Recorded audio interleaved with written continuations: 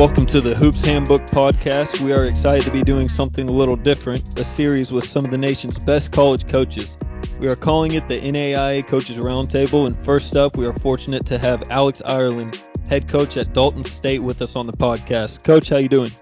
I'm well. How are you? Doing great. Well, Coach, we appreciate you being a part of this, and you had a very successful year coaching the Dalton State Roadrunners. You won the Southern States Athletic Conference Championship game, rated number 1 in the SSAC in the final week, and finished number 4 in the nation with a 30-win season in the final poll. Unfortunately, that run came to an end in a frustrating way with COVID-19 canceling the postseason. Kind of ended a promising season for y'all. Yeah, it did. It was a very unprecedented thing that you can't quite plan for, and so it took us by surprise, as I think it did the rest of the nation. And it's a tragic thing. It's a way that you hate to end your season. Absolutely. You know, we were very excited. Obviously, we had a good year, and we were, really enjoying playing together. We were really excited to have the opportunity to go to Kansas City and compete against some of the best teams in the nation and see where we stack up. And obviously, we don't get that opportunity. Very understandable why, but doesn't make it any easier to take. Right, for sure. And I'm sure that was very tough for y'all seniors especially. Yeah. We have 4 seniors this year that actually were all 4 starters and played really, really significant minutes and were great young men, and really enjoyed the opportunity to just compete with them and coach them and just be with them. And I think that's the hardest part about it, is that we won't get to go to practice anymore.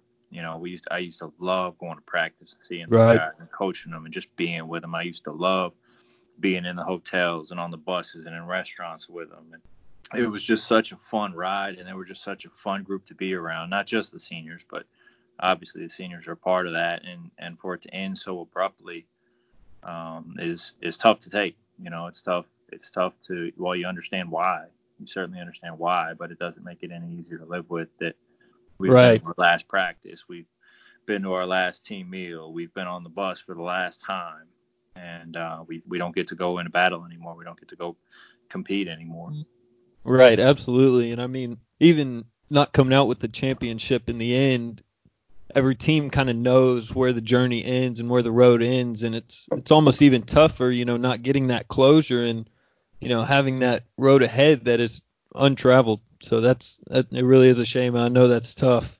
Yeah, it's very, very tough. It really is. This group was so fun to be with, and it was so fun to go compete with, and just lay it all on the line for each other and see where we stack up. And we were really looking forward to the opportunity to do that in Kansas City against some of the best teams in the nation. And it hurts that we won't be able to. Well, I'd like to backtrack a little off of that and kind of talk about your journey in particular and how you ended up where you are right now. You were the interim head coach at Dalton State in 2018, is that correct? Yes, I was. And then from there, you kind of took the reins as the head coach and have had a very successful season. Can you kind of walk us through, how you ended up at Dalton State and where you are now?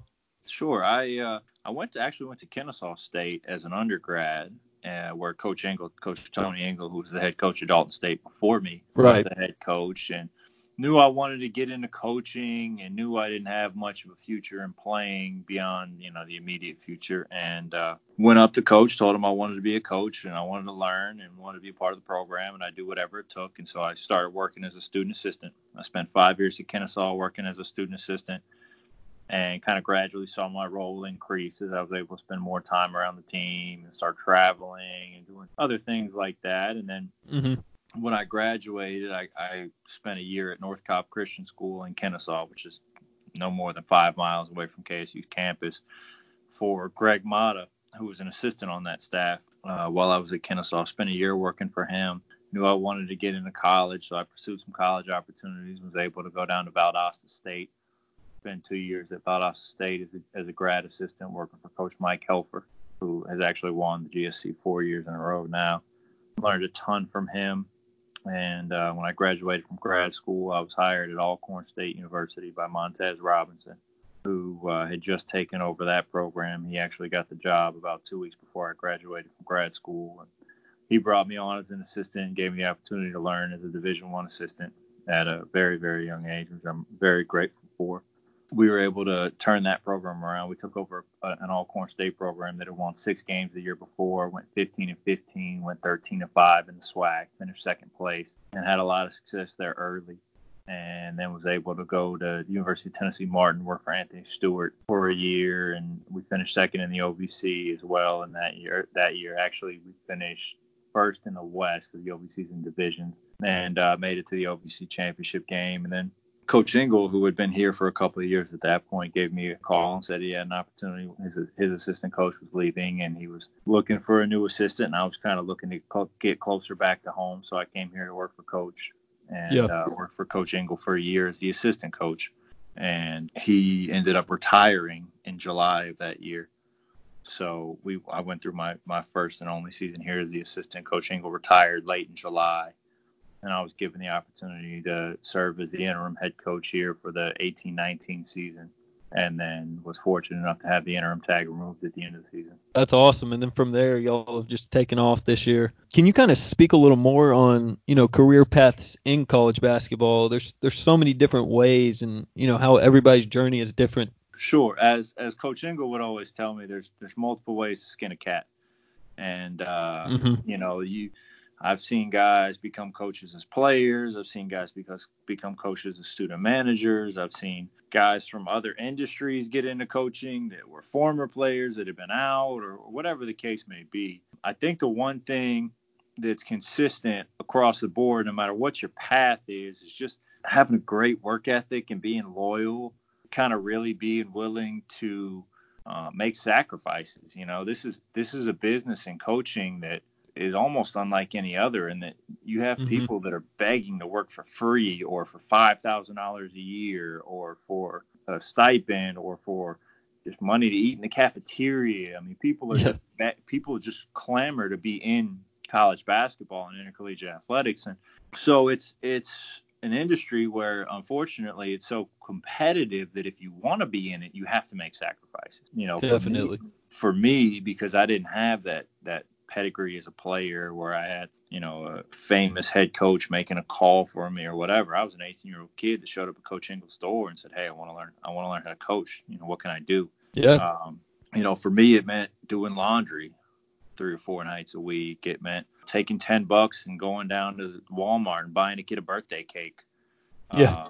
It meant doing mail outs. I remember one night I went to a high school football game, and I put flyers on 500 cars. Just the little things that aren't extremely hard and monumental tasks, but they require effort and they require sacrifice. And I can remember my buddies in college going out and having fun, and I couldn't go because I had practice the next morning, or I had film to watch, or I had laundry to do, or I had I had something to do. But the one thing that I think served me well is I got a reputation very early for being a guy that was a worker, and a guy that was going to get the job done, that you didn't have to ask 3 or 4 times to do, or you didn't have to check up on me. If you gave me a job, I got it done. I think that served me well, because on that staff that I was a student assistant for, all 4 coaches, the 3 assistants and the head coach, ended up hiring me for different positions later on. And so, I would say no matter what your path is, how you get in to coaching, I think the most important thing is that you work hard and you work for the right cause. You don't work for yourself. You don't work for recognition. You work to make the team better, because everybody wants to hire people out of successful programs. Absolutely. And everybody wants to hire people who realize it's not about them. It's about the team. It's about the program. It's about the kids. It's about what's best for the unit and the group, and not just for one individual person. And so I think there's so many different ways to get in. There's so many different paths, but when you are given that opportunity, you have to work. You have to work and work and work and work until you get it right. And that's exactly what I was going to say. It seems young coaches, everybody wants to get in, and they want to be the one holding the clipboard in the middle of the game. But, there's not a journey to the top that you take, but there's definitely a blueprint for how to get there on an individual basis, and that is working hard every single day and developing that trust with coaches below you and ahead of you. Absolutely. Can you kind of speak more into NAIA basketball? Since this is a NAIA coaches roundtable and we're talking to all of y'all, sometimes NAIA doesn't get as much attention, or exposure as NCAA basketball. Can you kind of speak to the competition level and value of NAIA basketball? Yeah, I've been at almost every level. I've been a high school coach. I've been a Division I assistant. I've been a Division II assistant. Now I've been an NAIA assistant and head coach. And I think the thing that people who know basketball know is that there's a lot of talent at every level. And it's not easy to win games at any level. I think a lot of people think, oh, this is high school, or this is JUCO, or this is NAIA, or this is Division II. This will be easy. It's not as hard as Division I. And that's just not the case. And that's, evidenced by some of the NAIA teams in the past couple of years that have beaten Division I teams. I know Washington and Venice has done it this year, and I know I'm going to miss some, but William Carey beat Southern Miss last year. It happens every single year, and it also happens with Division II teams. Division II teams beat Division I teams all the time. And, just to kind of give you an example, I think maybe 2 years ago, we really kind of went on a campaign to play a Division I team, and I think we sent out 144 emails trying to schedule a Division I team, and not one of them was returned. Man. And so people just don't quite get the talent level, and that's understandable because it's not as visible. We don't see it. You don't see it on ESPN every night. You don't see it on Sports Center or read it in the paper or anything like that. And so it's understandable. I just wish we could get more people out to see it. And I think with social media and some of those things is coming along. To give you an example, I had Randy Bell this year, who was the co-player of the year in our conference. He played Division II basketball and averaged 24 points a game as a freshman. I had Kevon Tucker this year, who was first team all conference. He played at both Wofford and East Tennessee State and was a top 50 recruit in the state of Georgia as a high school kid. I had Elijah Staley last year, who was an All-American, who played at Mississippi State, played football and basketball. And wow. He was a football player, and he lost the quarterback battle to Dak Prescott. So, people don't quite understand, just because they haven't seen it as much, what the talent level is, but it's very, very, very high. It's the real deal. Yeah. Yeah, and I just urge any high school coaches, any junior college coaches who, haven't seen it, who want to see it, come out, come watch practice, come watch games. I'll send you film, but I'd love to get you in the gym. To just call me, email me. I'll give you tickets to games. But come see how high level the basketball is in NAIA and Division II and junior college, because there's good coaches and good teams and good players everywhere. For sure. Let's get a little more into the coaching side, and we'll start off the court and then move into X's and O's. But I'd like to speak on culture, and we hear this word culture all throughout college basketball. But I'd like to ask you, what kind of culture do y'all try to develop at Dalton State? It's funny because culture is such a buzzy word. It's the thing now. Everybody's talking about culture, and there's, business books on culture and coaching books on culture and articles and all kinds of things. But for very, very good reason. I think culture is the most important thing that a leader does. I think setting culture is by far the most important thing. You can run the best plays and you can have the best players, but if they don't like each other enough to pass each other the ball, it doesn't quite matter. I think the word, and I probably use the word standard more than culture. I really try to set standards, and kind of those things set the culture. But interesting. We really try. I would say the way we started is we really just try to teach our guys how interdependent they are. I think a thing with sports, particularly with athletes, is that we tend to think that because we're very type A and we're hardworking and we spend hours in the gym getting better or hours in the film room getting better, that we can do things ourselves. And that's just not the reality of life. Nothing happens in a vacuum. Nothing happens through just one single person's effort or focus or attention or time. And so, we really try to teach our guys to be not just cognizant of the fact that, their success is dependent on the guy next to them and the guy next to them's success is dependent on them, but how to kind of foster that communication. We always try to get guys talking. I always say that guys are never quite aware until you show them of how much they can learn from the guy next to them and how much the guy next to them can learn from them. Yeah. At this point, they're kids. They're 19, 20, 21, 22. But when they grow up, they're going to be coaches and CEOs and, all different kinds of things throughout life. And they all come from different backgrounds. They all have different experiences and values and things that they've learned and things that they've seen, and they can all benefit from each other. And we really try to foster that environment to where guys are communicating, guys are conversing, guys are teaching each other and learning from each other and asking for help when they need it. You know, maybe some guys are good at math and some guys aren't. Some guys have traveled and some guys haven't. You know, everybody has different things they're good at and different areas of weakness, and the team becomes the best it can be when all of those strengths come together to eliminate those weaknesses. And it's so funny this year. We were watching film towards the end of the year, and guys are stealing each other's moves. You know, Kevon Tucker spins all the time, and Sean Craney drives and he spins just like Kevon would spin. That's great. Sean Craney looks guys off when he passes, right? So he'll drive and he'll kind of see the help and he'll look to the left and pass to the right. And now Randy Bell's trying to do the same thing. You know, and guys are starting to emulate each other and learn from each other. And that was a really proud moment for me because you can see that the team was making itself better. The individuals on the team were helping other individuals get better, which made the team better. And that's the kind of culture you hope to foster.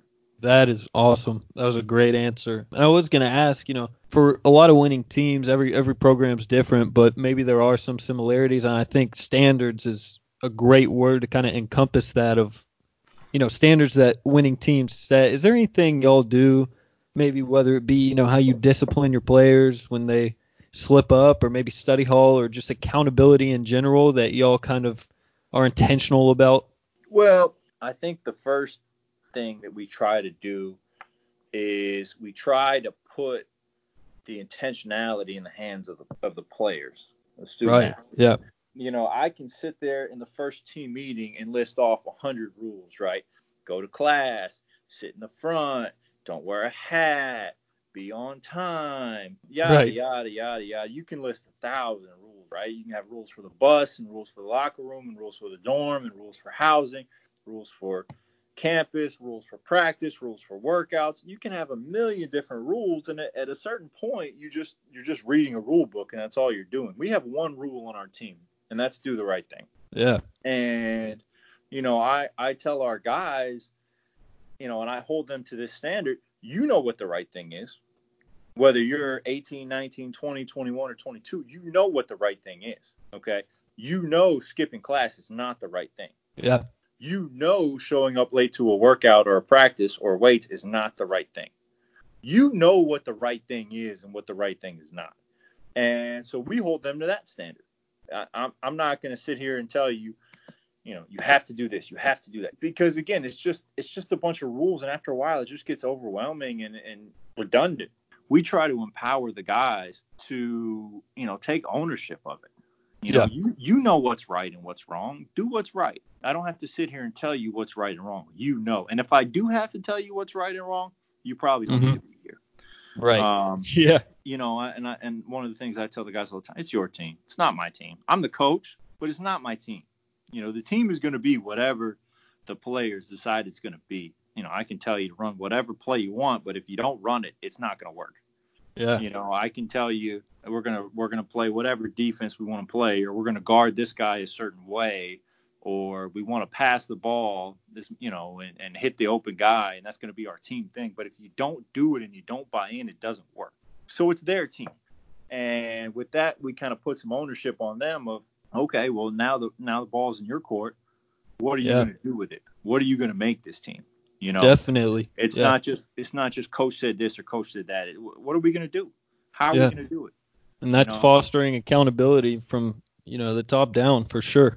You know, how does that kind of translate into recruiting and the type of players that y'all look for? Is that something where, you know, when you get here, you're going to buy in, or are y'all, you know, seeking out that kind of player? Well, it's a little bit of both. So I have a sign in my office. That's kind of become my motto in coaching, and it was Isaiah Thomas of the bad boy Detroit Pistons. And it was when he was the GM of the Knicks, and it said, you know, the secret of basketball is it's not about basketball. It's about people. Mm-hmm. And just like any organization, the organization is going to take the shape of the people that are in it. So I think what we really try to do is just make sure we bring the right people in our organization. And, you know, when we talk about the right people, we talk about people who've gotten over themselves. We talk about guys that want to be here. That was a big thing for us last summer, was who wants to be a Roadrunner.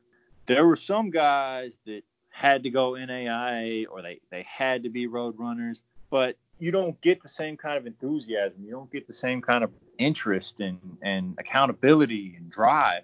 We wanted guys that wanted to be here, that really wanted to be here, to where when you put on a practice uniform or a game uniform that says Dalton State, it means something to you. When you go out there in Mashburn Arena and you play in front of the fans, it means something to you. And that was really, really big for us, because we've had situations, and I know everybody and every coaching at every level has, where you got guys where it just doesn't mean as much to them. Absolutely. Especially at the non-Division I levels, you get guys that think they're a little bit better than this. Right. And like we talked about, that's not the case. You're not, because this level is very, very good. I mean, again, to have teams from this level go to Southern Miss, go to some of those schools and beat them on their own home floor, the talent level is a lot better than you think it is. And if you think you're better than this, I assure you, you'll find out very quickly you're not. I think one of the best things we did this year was recruiting a kid like Kavon Tucker. And, I did a lot of homework on Kavon, like I do on all the players, but Kavon was so special for our program because he's a guy who's been to multiple successful Division I programs. I mean, he was at Wofford playing for Mike Young. He was at East Tennessee State playing for Steve Forbes. He was the Georgia Junior College Player of the Year at Gordon State. And to come in and be a yes sir, no sir guy, just kind of set the standard right then and there. That makes a huge difference. To be the guy who's one of the most decorated guys on the team in terms of where he's been and some of the things he's done and some of the individual awards he's won, and be completely team-oriented is just unbelievable. Dawson Womack, same way. Dawson Womack played at Houston Baptist as a freshman and sophomore, and he came in. I don't think we ran one play for him. I literally don't think we ran one play for him all year long, but, in the conference tournament, he had 3 double-doubles. Just completely selfless and team-oriented. And so we just try to bring those kind of guys in.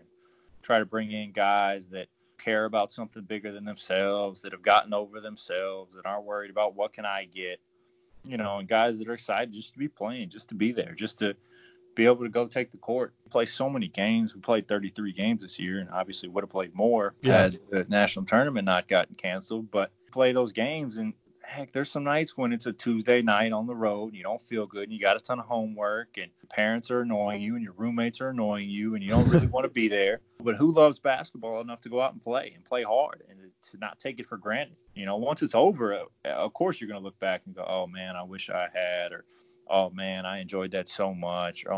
But who loves it enough in the moment to do it?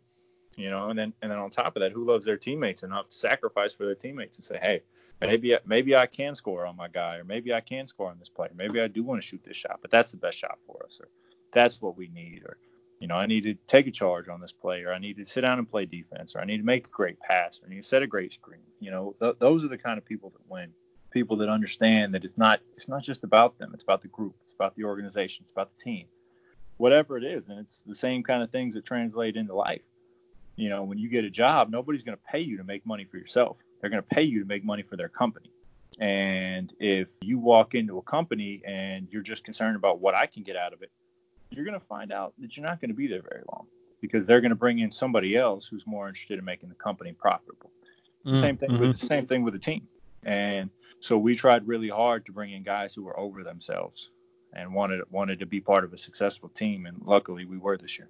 Right. One more question when it comes to recruiting, kind of on the X's and O's side of guys you're trying to bring in. And I like to ask this question to kind of everybody that we have on is, how do you feel towards, recruiting players for the system you have in place versus just getting the best guy and kind of building the system around them, or maybe somewhere in the middle? Yeah, certainly somewhere in the middle. I think that there's a lot of credibility on both sides of that argument. You want the best players you can get. Everybody wants the best players they can get. Coaching is vastly overrated, because I can assure you nobody that didn't have any players ever won anything. Right. Yep. But at the same time, you can't have 5 players on the floor that all do the same thing. You can't have 5 drivers on the floor or 5 shooters on the floor. It doesn't work, because if you got 5 guys trying to get to 4 feet within the basket, well, there's not a lot of space there, and it just doesn't work. And same thing, if you got 5 guys sitting around the 3-point line who can't put it on the floor and create a shot for somebody, you're not going to get many shots. And so we have kind of in our minds kind of a rough blueprint of how we like to play. I think this year we were very successful in kind of translating what we thought in the summer and fall into what actually happened in the winter in our games. But at the same time, it's our job as coaches to take our talent, take what our guys are good at, take what our guys can do, and kind of adapt our schemes to that. One thing I firmly believe is that basketball is very, very frequently overcoached. And I think one thing I did as a first-year coach was try to overcoach it a little bit. I tried to show everybody how smart I was, how many plays I could run, how many different things I could run. Mm-hmm. And what I found out as I went back and watched film towards the end of the year and over the summer was our guys are running 50, 60 plays, and they know them all. But when something happens on the court that kind of disrupts them or disrupts that or makes them read or react, they weren't quite as good at just playing basketball because I didn't teach it as well. So this year I kind of tried to teach more principles.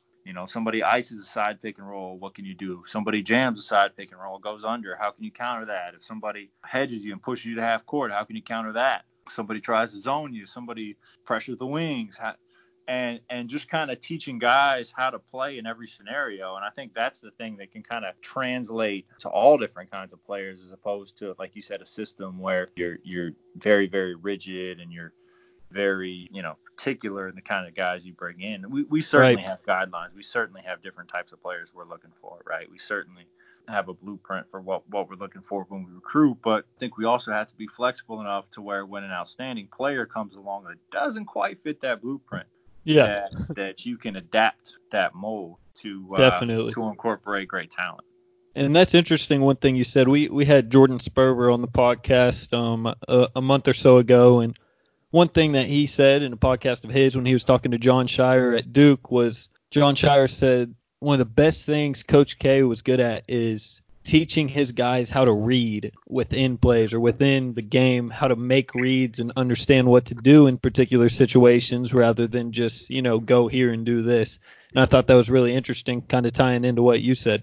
Yeah, I think that's what coaching is. In my opinion, coaching is not just sitting there and drawing up a bunch of plays and saying this is what we're going to do and how we're going to do it. Coaching is empowering and enabling your players to make reads, to make plays, to make use of their talent in the best way possible, and to combine their talents for the betterment of the team.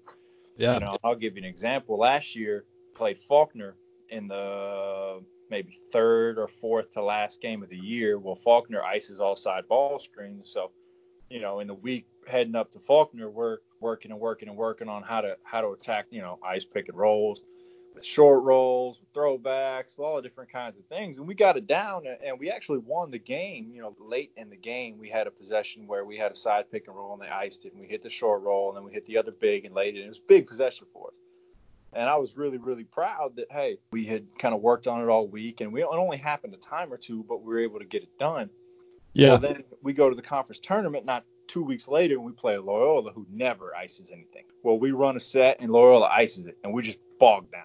You know what I mean? Like, we were completely out of our element because we didn't expect it, and the reaction just wasn't there, and because it wasn't instinctual, and in my mind, I didn't do a good enough job of teaching those instincts to where, hey, when you see ice, this is what you do.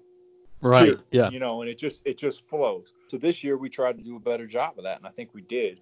We were able to take advantage of some of those things, and obviously some of those things are game plan stuff and things you tweak heading into a game or a weekend or a series or whatever. But we shot it really well this year, and we didn't have a ton of zone, but we taught some zone principles throughout the year, and we taught some kind of multi-purpose zone offenses. 4 or 5 times throughout the year, late in the game, somebody would have a lead on us, and they would try to go zone to kind of take us out of our element, maybe steal a possession or two. And we always reacted to it very, very well. Bethel did it to us at our place. They were up 7. They went zone 2 possessions in a row. We hit back-to-back threes.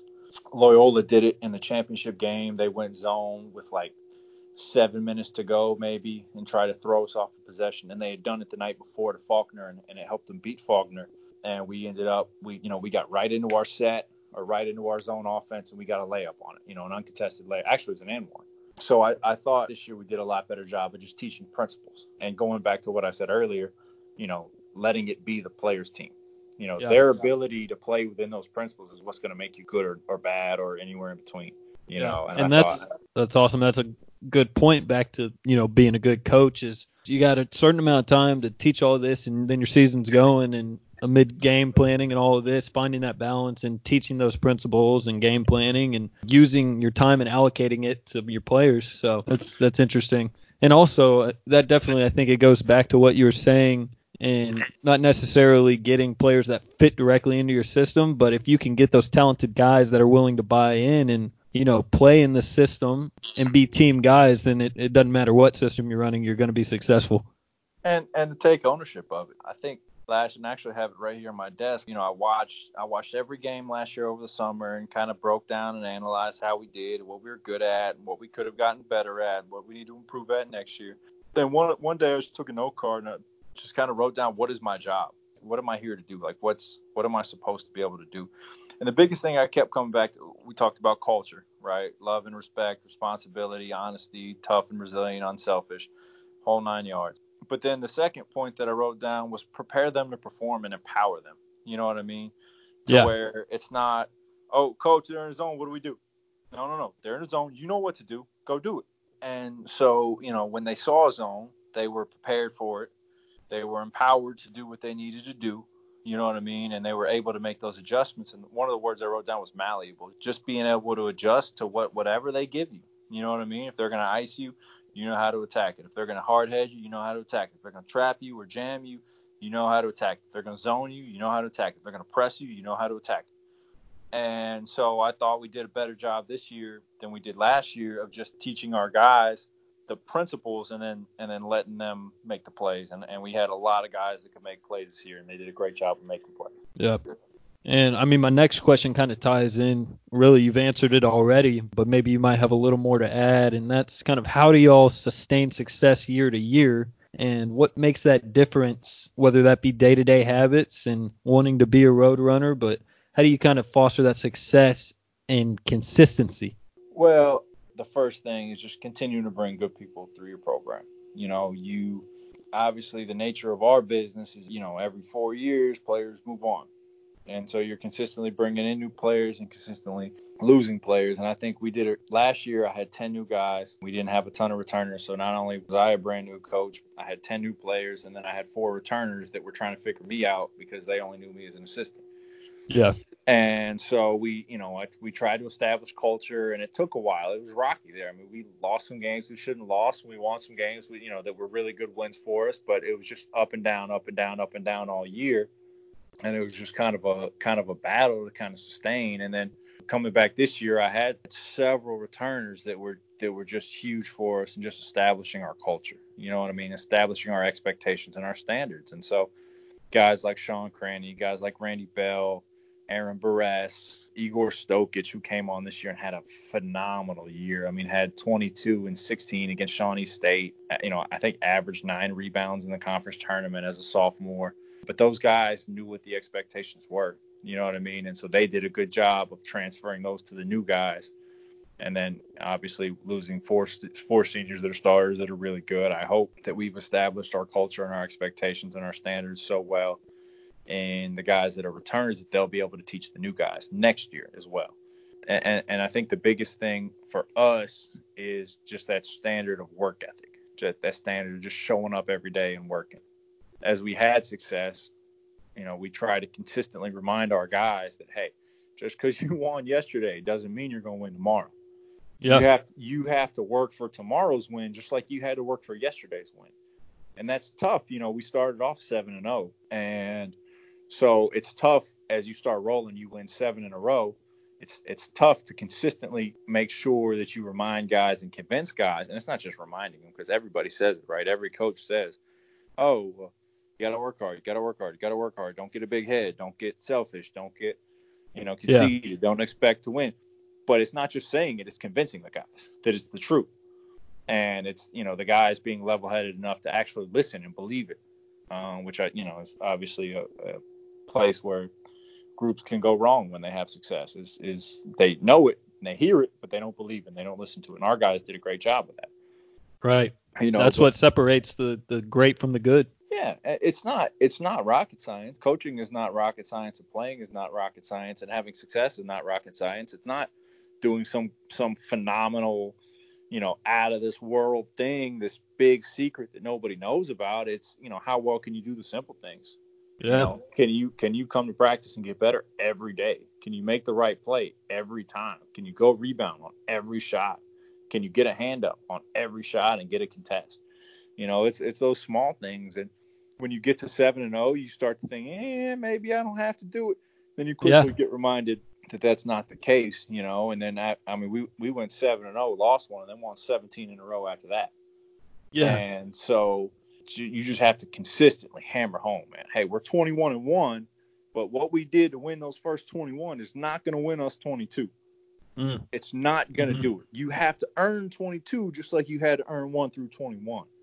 Yeah. And that's what I was going to say. I mean, y'all won a lot of games, and you didn't really have to deal with many losses, but how do you deal with that adversity and battle losing and say, okay, we're not going to let this skid, we're going to keep it going, or deal with locker room problems that might come up? How do you? It's an interesting thing because we lost 3 games by a total of 6 points. Man. All of our 3 losses came at a total of 6 points. We lost a game by 1, a game by 2, and a game by 3. In the first 2 losses, we missed, which was a total of 3 points. It was a 1-point loss and a 2-point loss. And we missed a total, I think, of 24 foul shots, if I'm remembering correctly. And so you sit back and you go, okay, what went well, what didn't? Obviously we ran good enough stuff to get fouled enough to get to the line. We executed well enough to get to the line. We missed some layups. We missed some jump shots. We gave up some shots that we shouldn't have. We gave up some possessions here and there. But something as small as shooting foul shots. Hey man, when we give you 4 minutes in practice to shoot, do it and get better at it and take it seriously, because it's cost us games. We always try to go back to the process. We always try to go back to the small and simple things. Coach Engel used to say all the time, through small and simple things, great things come to pass. And, if you focus on winning a national championship or winning a conference championship or winning this, that, and the other, you always seem to get sidetracked by things you can't control. Yeah. Whether it's a team that you need to lose hits a buzzer beater, or yada yada, on and on and on and on. Well, we always, okay, let's make our foul shots. We shot like 78% as a team throughout the year and in the conference tournament, and that was huge for us. That's a big reason we won the conference tournament. But it's something as simple as a foul shot. Kept asking after the games, how do you guys shoot foul shots? So, well, how do you guys? We work on it, and we pay attention to it, and we realize that it's not a small thing. It's a thing that's cost us games, but it's also won us a ton of games. And so whether we win or lose, no matter what happens, we always try to come back and focus on, the process, doing it right, making sure we do the right things, make sure we take care of all the little things that we can control. I can't control an official's call. I can't control what somebody in the crowd says. I can't control if, the kid on the other team that shoots 18% hits 4 threes. I can't control that. But what I can control is making my foul shots, taking care of the ball, getting a contest on the guy, even though he shoots 18%, rebounding the misses. Those are the things I can't control. And so we always try to come back to that. And, as a result, we were able to have success throughout the year just because we kept our mindset focused on the things that we can control. Yeah. Before I let you go, let's dive into X's and O's a little bit. What is the staple of the Dalton State Roadrunners? When teams look at y'all and when fans and coaches see y'all play, what's the identity, or offensively or maybe defensively? Is there a staple that y'all have? Yeah, you could say. The first thing is we guard. We guard very well. We led our league in field goal percentage defensively this year, and that was a source of pride for us. It was a thing that we really focused on, especially going into the conference tournament, was just guarding. We got beat. We got beat in the second to last game of the year at Faulkner. Faulkner ended up winning the regular season. We ended up winning the tournament, and we split throughout the season. They beat us by 3 at their place. We beat them by 5 at ours. And I just thought we gave away possession. Thought we gave away possessions in transition. Thought we gave away, uncontested threes because we weren't as focused. We didn't pressure the ball like we needed to. And so first thing is that we're going to guard. Really, really going to guard. We're going to sit down. We're going to contest shots. We're going to make you uncomfortable. We're going to rebound your misses. And I think the other thing, more so than an X's and O's thing, especially offensively, is just versatility. We always tell guys, hey, we have a couple of guys that can really shoot it, and if they want to top lock those guys and run them off the line and not help, then we will drive you and get to the rim, score in the paint. If you want to help off those guys, we'd be glad to hit open threes. You want to make us play in a half-court game, we'll execute in the half-court. You want to let us run a little bit and kind of a faster-paced game, we can do that too. And so, again, kind of through teaching principles and teaching guys how to play and just really working on being the best that we can be, we try to be malleable enough to win different style fights. I'm a big boxing guy, and the thing in boxing is that styles win fights. People always say that, this type of fighter can always beat that type of fighter beats this type of fighter, and we try to be as versatile as we can, and just to be able to be prepared for whatever comes. But the thing is, we're going to play unselfishly, we're going to move the ball, we're going to play really hard, we're going to guard. Whatever style of game it becomes, that's fine, because we can handle that, because we prepared for it, because we're ready for it. We know how to react. We've been empowered enough to do it, and we can execute our game plan as long as we do the small things. As long as we make foul shots, as long as we play hard, as long as we make our layups, as long as we hit the open man and make the right pass, play unselfishly, play together, play hard. I think we won a ton of games this year just because we loved each other more than the other guys. Just because when things got tough, they started complaining and we pulled together. Yeah. We were down. I think we were down 7 at Bethel with a minute and a half to go. Came back, tied it with 4 seconds left, and went in overtime. We had several games this year where easily could have gotten beat, but our guys just wouldn't do it. That's just the reality. Our guys just wouldn't lose. We trailed in the conference championship game. I think we finally tied it up with like 7 minutes, but we trailed the entire 33 minutes before that. But we just kept coming and coming and coming. It wasn't so much an X's and O's thing as much as it was a heart thing and a togetherness thing. And I think that enabled us to go as far as we did and have the success we were able to have. Yeah. I'll ask one more question on scouting and game plan from a coach's perspective. Is there anything in particular y'all do as a team or even as a coaching staff? Are y'all heavy film watchers, or are y'all heavy on taking a couple days to do scout, or is there anything y'all do specifically? I think we're consistent. I would say consistent is probably a better word than heavy. We watch film on every opponent. It might be 5 minutes, 6 minutes, it might be 10 minutes, it might be 1 day, it might be 2 days, just depending on, availability, time, how the group is. Sometimes the environment around the group is that, hey, we don't need to sit down and watch a ton of film today, man. Let's go work. Some days you can watch a little bit more film, and it just, kind of ebbs and flows. But, I think the thing with us is just consistency. You're going to know your opponent. You're going to know what they do.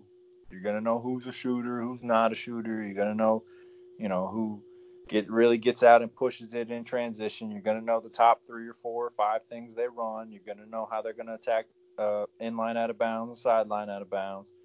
You're going to know how they're going to play pick and roll. You're going to know, whether they're going to pressure the wings or not. You're going to know that stuff. Now it's just a matter of putting it into practice. Those are the things we go over on every team. We talk about it in our, we show it to them on film. We talk about it when we talk about personnel. We talk about it in shoot around. We talk about it in our pregame routine. But at the same time, we really try to focus on just being the best us we can be. I found out very, very early in coaching that you can know every call and you can know every set, but you still got to guard it. I can stand up, and there's guys, at every level that do it, that can stand up and, okay, so-and-so is running whatever their set is, and they can talk you through the whole set. Problem is, you got to be able to guard the guys running it, and if you can't do that, it doesn't do you a whole lot of good to know all the sets. Right. And so we really try to focus on us instead of taking the time to learn everybody's sets and, go over 7 or 8 or 9 different sets and shoot around. Heck, I'm going to give you the 3 or 4 best things that they do. I'm going to give you the personnel and what they like to do. So, will the guy shoot behind the pick and roll? Will he not?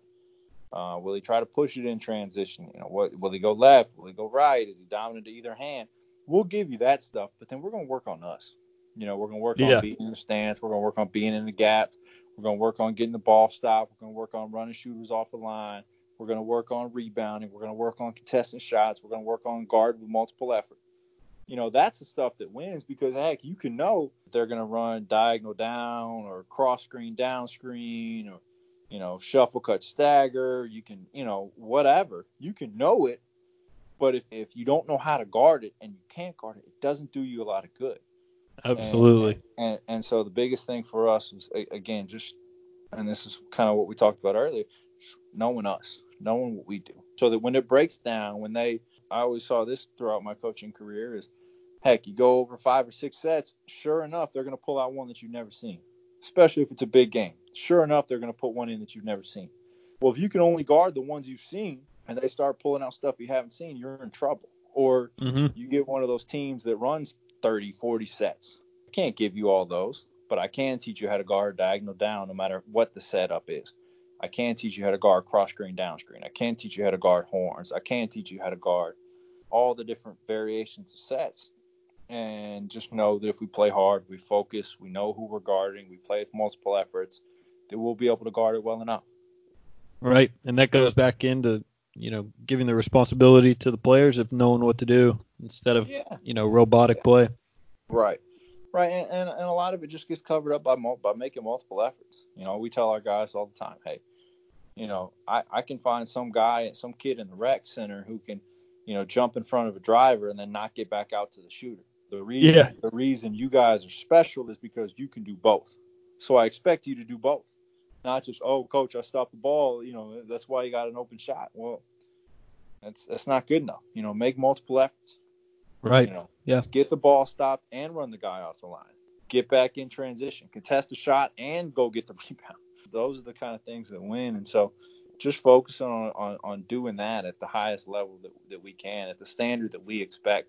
That's the stuff that we really focus on, in addition to a little bit of scouting here and there. Yeah. And you talk about process. One more question when it comes to that is, player development. You had 10 new guys and you're working with a whole new team. How important is player development, especially, at the NAIA level? You're not a Power 5 one and done where you got guys maybe leaving after their freshman year. And I'm a skills trainer myself, and I've definitely seen the importance of player development. Can you kind of speak on how important that's been for your program and how y'all approach that and getting guys better year to year? Sure. Well, you can't win without players, and players make plays. And the better the players are, the better your team's going to be able to be. And I always used to get a kick when I was a high school coach. We would come in the gym, and the girls' team would be practicing before us. And, practice was at 6 o'clock. I'd get there at 5:30. And for 25 minutes, they're running over plays. I mean, they got, this play and the counter and then the counter to the counter and all this stuff. And I'm just sitting there like, Coach, the girl can't dribble or shoot. Right. And instead of teaching the girl how to dribble better or shoot better, you're teaching her plays. You can run it with perfect execution, but guess what? The girl can't make the shot, even if it's wide open. Yeah. And so, I've kind of translated that into my philosophy. We're heavy on skill development. Towards the end of the year, as we got, into really February, late January, February, we started doing Mondays. We did only skill development. That's all we did. 3 really? 40-minute groups of skill development. Because, at the end of the day, the better the players are, the better your team will be. Yeah. Well, and the thing is, as we got towards the end, and I told our guys this as we went out to the championship game. I said, look, guys, it's not going to be some magic trick that you pull out of a hat that's going to win you this game. It's going to be getting out there and closing out to a guy. And not just can you do it, but how well can you do it? And how many times can you do it that well? Can you do it well one time in the first half?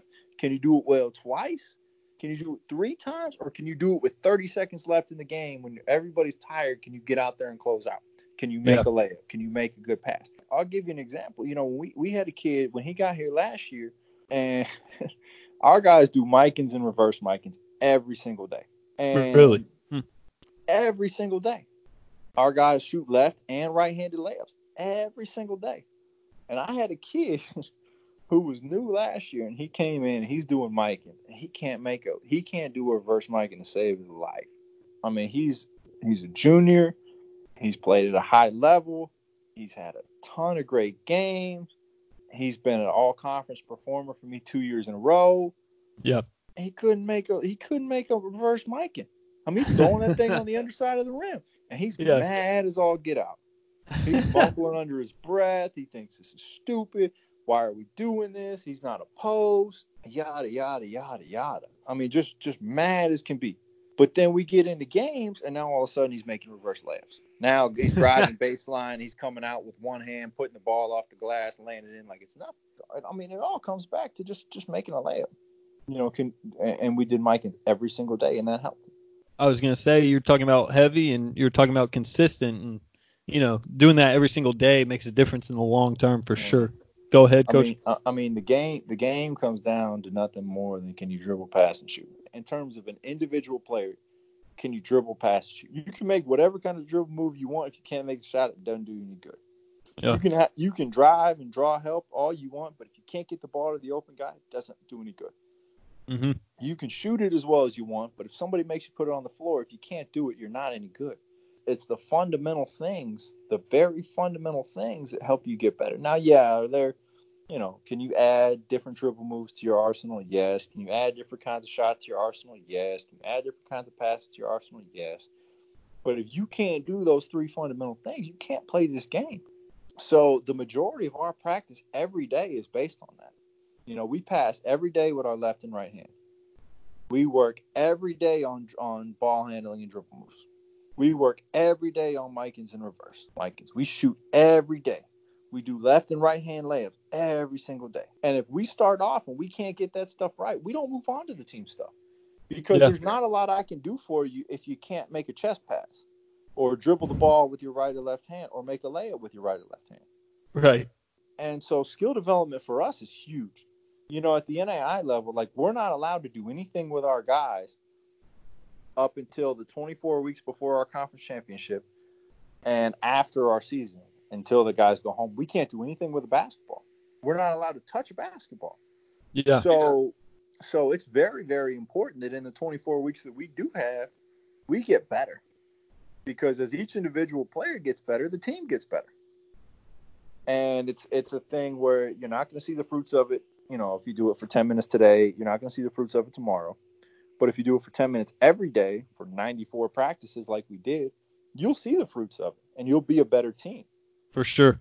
But, by running a million plays and trying to be tricky and trying to show smoke and mirrors and pull a rabbit out of a hat, it doesn't do a lot of good because when it comes down to the simple fact of can you make this shot? You're open. Can you make this shot? Yes or no? If you can't make it, you're no good. I had a buddy who coached an NAIA school in Oklahoma. It was actually a women's team, and one of his girls was, I think, Kevin Durant's niece or whatever. So Kevin Durant comes to the game, and everybody's going crazy, and he gets 5 minutes with me. He just asked, he said, what's the thing that makes you a pro? How do you get to the NBA? What makes you? And Kevin Durant said, when you get an open shot in a game, you hit it 60% of the time. Not, are you this and that? Are you this tall? Can you make this step back move? Can you shoot a 1-foot fadeaway Dirk? If you get an open jump shot in the game, you have to hit it 60% of the time. Yeah. Something that simple. Simple. But that's the difference. Is it's not that they're, it's not that NBA guys or pros or high level college guys or whatever are all these crazy different things or they're all these unattainable things. It's that they make open jump shots 60% of the time. Absolutely. And that's interesting you say that. That's universal across the board. I interned with Drew Hanlon and helped out with his workouts. And, one thing that he said was people would come and watch these pro workouts and they're confused because they think it's some magical workout. They're spending 80% of the time just shooting. And you got NBA players shooting an hour corner of threes, but it's not some magic formula. It's putting in the work consistently. And that's from the top down, every level for sure. Yeah, well, and it's another instance of basketball, emulating life and replicating life skills. It's not a hard thing. It's a very, very simple thing, but it's not easy to do it over and over and over and over again. Right.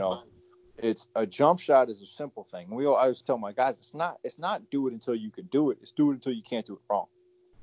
Do it until you can throw that pass 100 times in a row. Do it until you can make that shot over and over and over again. How many times can you do those simple things, and can you do them over and over and over? How many times can you repeat those things? How many possessions can you be in a stance? How many possessions can you pressure the ball? How many possessions can you contest a shot? How many possessions can you make a pass? Just like in life, you'll get a long way in life if you can just get up and go to work every day, because most people can't do that. Right. Yeah, most absolutely. people can't get up and go to work and be on time every day. And then if you get up early and you get to work early every day, or you stay late every day, now you're leaps and bounds ahead.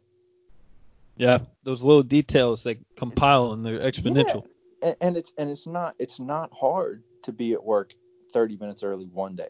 It's not. It's a very, very simple thing. It's not something that you have to practice or work at or something that somebody has to teach you, but you have to do it. And then to get ahead, you have to continue to do it. You can't do it one day and go, oh, I did it, I'm done.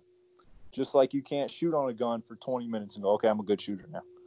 You're a good shooter because you shoot on the gun every day. Every day. Yep. And you make thousands of shots. Our guys on their own this summer made 100,000 shots, and that was our goal. Wow. Together. Wow. Together. Gotcha. But they would shoot, and they would text them back and say, hey, this is what we shot. I didn't make them do it. I didn't chase them down. None of them were on campus, but they made 100,000 shots. I mean, just something simple like that is one of the things that allows you to be successful when it comes time, when you're in the game. Because, heck, if an individual, say one individual guy made 10,000. Yeah. I made 10,000 shots over the summer. I know if I get an open jump shot, I can do it because I've done it 10,000 times. Yeah. And it's not you don't have to have pro coach, or you don't have to have some secret, or you just do it over and over and over and over again until you can't get it wrong. And, that's kind of been the thing with our program. That's kind of been the common theme in our program, is just do it over and over and over again. Just do the simple things better than other people, instead of trying to do all these crazy things and trying to be tricky and trying to outsmart the system. There's no outsmarting the system. You go to work, you're going to get paid. It's really that simple. If you go to work, you're going to get paid. If you don't go to work, you're not getting paid. Yep. And we just try to go to work every day and try to get better and better and better every single day. That's awesome. And I mean, I've personally learned a lot this whole podcast, and I really appreciate you coming on and sharing your wisdom. And I think it all has that same theme of consistency and, working hard every day, and it's the little details and getting it done the first time. And off that note, my final question for you that I like to ask everybody that comes on the podcast is, what's one piece of advice that you'd give, whether that's a coach running a program and trying to get some wins, or a coach trying to climb up the ladder, or even a trainer, ops guy, player in the game of basketball? What's one piece of advice you would give? I think the one thing I would say across the board, no matter who it is to make somebody else or something else better than you found it. So if you're a high school coach and you're trying to build a program, just make your players better, make your program better, try to make it run smoother, put more time into it. If you're an ops guy, make life better on your assistant coaches. Make your head coach's job easier. Make sure, whatever you do, make somebody else's job easier, because that's what people are going to remember. That's how you're going to move up in the world. You know what I mean? Heck, if you're a coach, if you're a head coach, simplify things for your players. Take a lot of the thinking out of it. Be organized on your end. Spend more time being organized on your end, so they don't have to figure out on their end what's going on. They know exactly what they have to do. If you're an assistant, make your head coach's life easy. Make sure he knows what meetings he's got, when he's got them, who he's talking to, what he needs to know. Make sure the players are doing what they're supposed to do. Make sure the film is where it's supposed to be. Make sure the budget's where it's supposed to be. Just make it better than you found it. And I think if you go through life, no matter what your profession is, and you make the people's lives around you better and you leave things better than you found it, people will associate you with that growth. And you will find that they will think positively of you because of that. If you come in and you're interested in yourself, or you're worried about what you can get, or you're worried about, the next step or the next job, which is a big thing we see in coaching. I know you've seen it, and I see it all the time. Guys that get a job and they're immediately like, okay, how do I get the next job? Yep. Well, you get the next job by leaving this job better than you found it. Yeah. You know what I mean? You can network all you want, but if your job is not being done well, nobody's hiring you, man. It doesn't matter how much they like you or how many notes you write them or how nice you are or how many times you call them or how many congratulations texts you send them. Because what they're going to do is they're going to call your boss, and your boss is going to go, yeah, he does a terrible job. And you're not getting hired, man. Yeah. It's just not the case. And so, the same thing I tell my players, the same thing I'm telling you now, the same thing I tell other young coaches is, to just pour into a cause greater than yourself, to give to somebody else, to make somebody else's life easier, to make your program better, to make your school better, to make your community better, to make your family better, to make your players better, to make your teammates better.